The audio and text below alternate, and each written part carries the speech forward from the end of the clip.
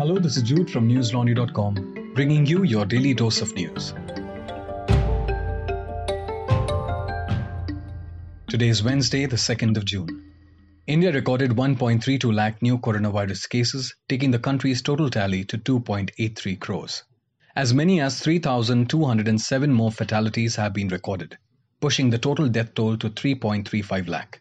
However, all these figures are widely believed to be undercounts. According to Union Health Ministry, 21.85 crore beneficiaries have been vaccinated so far, out of which 23.9 lakh received their shots yesterday. The Drugs Controller General of India today waived the requirements for foreign companies to conduct post-approval bridging trials of their vaccines in India. The DCGI also announced that there will be no need to test every batch of vaccines if they have been approved by the regulators of specific countries or the World Health Organization for emergency use. The Delhi High Court asked the centre to prioritize the treatment of the younger population and frame a policy on the distribution of liposomal amphotericin B, which is an antifungal drug used to treat mucormycosis or black fungus. Mucormycosis is a fungal infection that has been reported among hundreds of recovered COVID-19 patients. According to the Hindustan Times, the court also suggested that the allocation for treatment of black fungus cases should be made once the policy is in place. The bench added that the government policy on mucormycosis should, however, make exceptions for older people who are serving the nation in high positions. The Kerala Assembly today unanimously passed a resolution demanding that the centre should provide COVID-19 vaccines free of cost to all the states.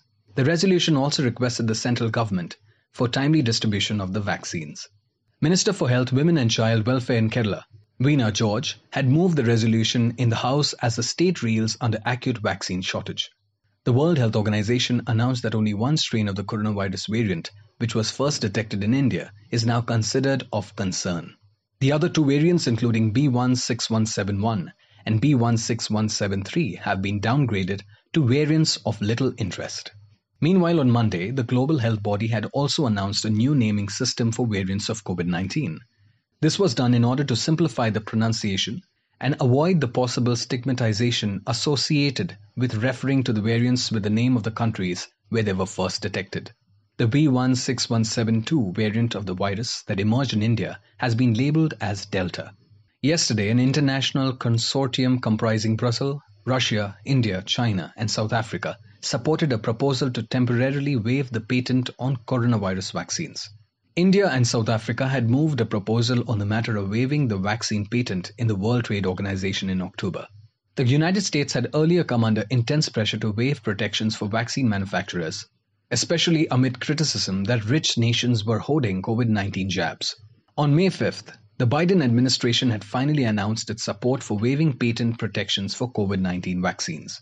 At the global front, COVID-19 has infected more than 171 million people and killed over 3.56 million since the pandemic broke out in December 2019, according to Johns Hopkins University. The Indian Medical Association wrote a letter today in support of the countrywide Black Day protest against self-proclaimed yoga guru Ramdev for his controversial remarks against allopathic doctors and modern medicine. Yesterday, multiple doctors' associations from across the country had protested against Ramdev's comments. The doctors' groups had called for an unconditional open public apology for his objectionable remarks. According to the letter, IMA asserted that it has been playing its anchoring role during the pandemic, while working by the Government of India and all state governments.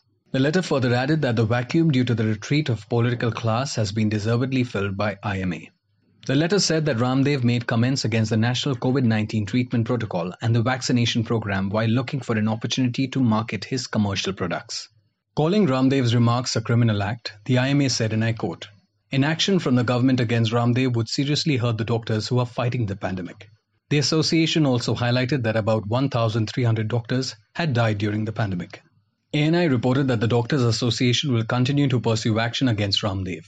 Earlier, the doctors' body had also called for sedition charges against Ramdev and had demanded his prosecution under the Disaster Management Act.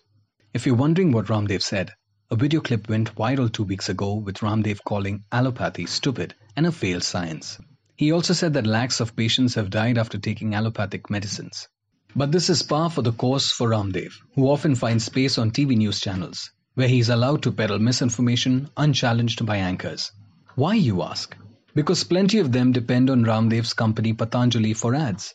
And as Manisha Pandey pointed out in the week's episode of TV Nuisance, when Patanjali pays, Patanjali is served. Check out the episode on newslaundry.com. And remember, we can report on Ramdev and his ilk because we are powered by subscribers, not by ads. So click on the subscribe button on the top right corner of our website and join the movement to pay to keep news free. And while you're there, head on to NL Hafta, where the panel discusses the factual basis of homeopathy and Ayurveda when compared to modern medicine. 24 people have been arrested in connection with the assault of a doctor at a COVID center in Assam. Yesterday, a mob had beaten up the doctor after the death of a patient who tested positive. The doctor, identified as Dr. Suj Kumar Senapati, was posted at the center in Odali locality in Hojai district. The patient named Ghiazuddin was, according to NDTV, a resident of People Pukhari village. He died yesterday due to COVID-related complications, after which the relatives of the patient started abusing the doctor. A group comprising the relatives then allegedly vandalized the hospital. The doctor locked himself inside a room, but the crowd broke in and beat him. A video that went viral on social media showed Dr. Senapati being beaten up with a metal object. He was later hospitalized and is now in a stable condition. Special Director General of Police G.P. Singh has said that a charge sheet would be filed and that action would be taken against the accused. The Resident Doctors Association of the All India Institute of Medical Science has also called for strict action against the accused. The centre has banned retired officials from intelligence or security-related organizations from publishing any information about their former departments without clearance from the head of the organization. A notification was issued on May 31st by the Ministry of Personnel, Public Grievances and Pensions about an amendment to the Central Civil Services Pension Rules 1972. As per the notification, retired officials cannot publish without permission any material related to the domain of the organization, any reference about any personnel and his designation, and even the knowledge gained while working in that organization. Retired officials will also have to sign an undertaking in this regard. In case of non-compliance, the government said, their pensions could be fully or partially withheld or withdrawn. The government also added that the head of an intelligence organization will have the authority to decide whether the material proposed for publishing is sensitive or not, or whether it falls under the domain of the department. The notification is likely to affect retired officials who write columns for newspapers as well as books about their former organizations. Google moved the Delhi High Court today, saying that the new information technology rules were not applicable to it because it is a search engine. This came after a single-judge bench order issued on April 20th had classified Google as a social media intermediary under the new rules. The April 20th order was in connection with the removal of offensive content. In its appeal, Google said that the single judge has misinterpreted and misapplied the new rules 2021 to the search engine. However, the Delhi court has said that it was not going to issue any interim order at this stage. Meanwhile, the High Court has sought a response from the centre, the Delhi government, the Internet Service Providers Association of India, Facebook and the Woman, on whose plea the single judge's ruling had come in April. The court sought their responses to Google's plea by 25th July. Talking about the new IT rules on May 25th, Twitter users in India were busy fox-dramatically bidding farewell to each other and sharing their Instagram handles for when Twitter shuts down. This was motivated by the fact that the IT rules stipulated a number of conditions that social media companies like Twitter, Facebook, and others had to comply with by May 25th. While Twitter users were, of course, engaging in idle drama, it's important to remember that the IT rules requirements are onerous in multiple ways. Do read Vinay Arvind's report titled, From Social to Anti-Social, How the New IT Rules Will Accelerate India's Democratic Decline. A cylinder blast in Uttar Pradesh's Tikri village in Gonda district killed 7 people last night. Among the dead were 2 women, 3 children and 2 men. Several others were also injured. The blast caused 2 buildings to collapse in the Wasirganj area. The incident occurred when one of the families in the village was cooking. The blast led to the collapse of the buildings that were next to each other, trapping 15 people. According to ANI, a rescue operation was underway to look for one person trapped under the debris. Meanwhile, the injured people are being treated at the district hospital. A burnt-out cargo ship laden with chemicals has started to sink off the west coast of Sri Lanka.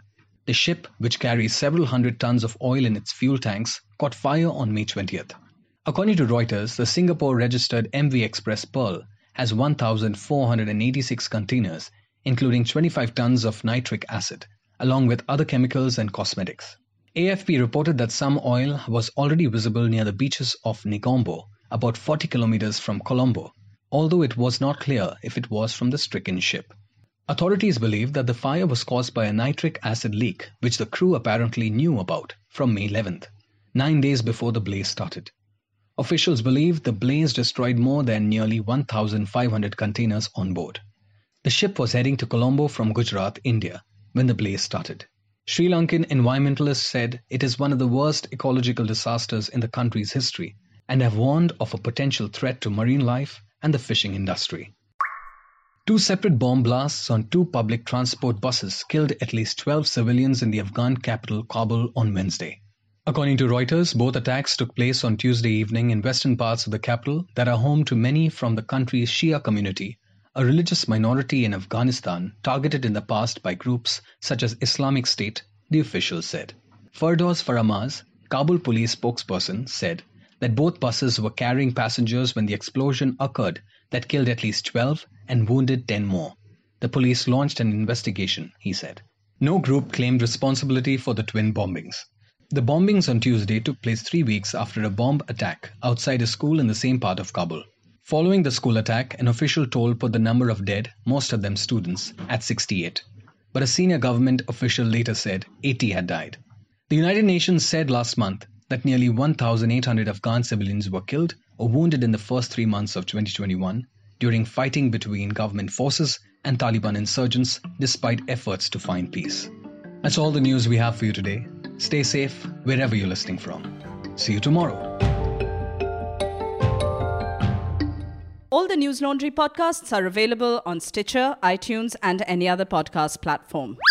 Please subscribe to News Laundry. Help us keep news independent.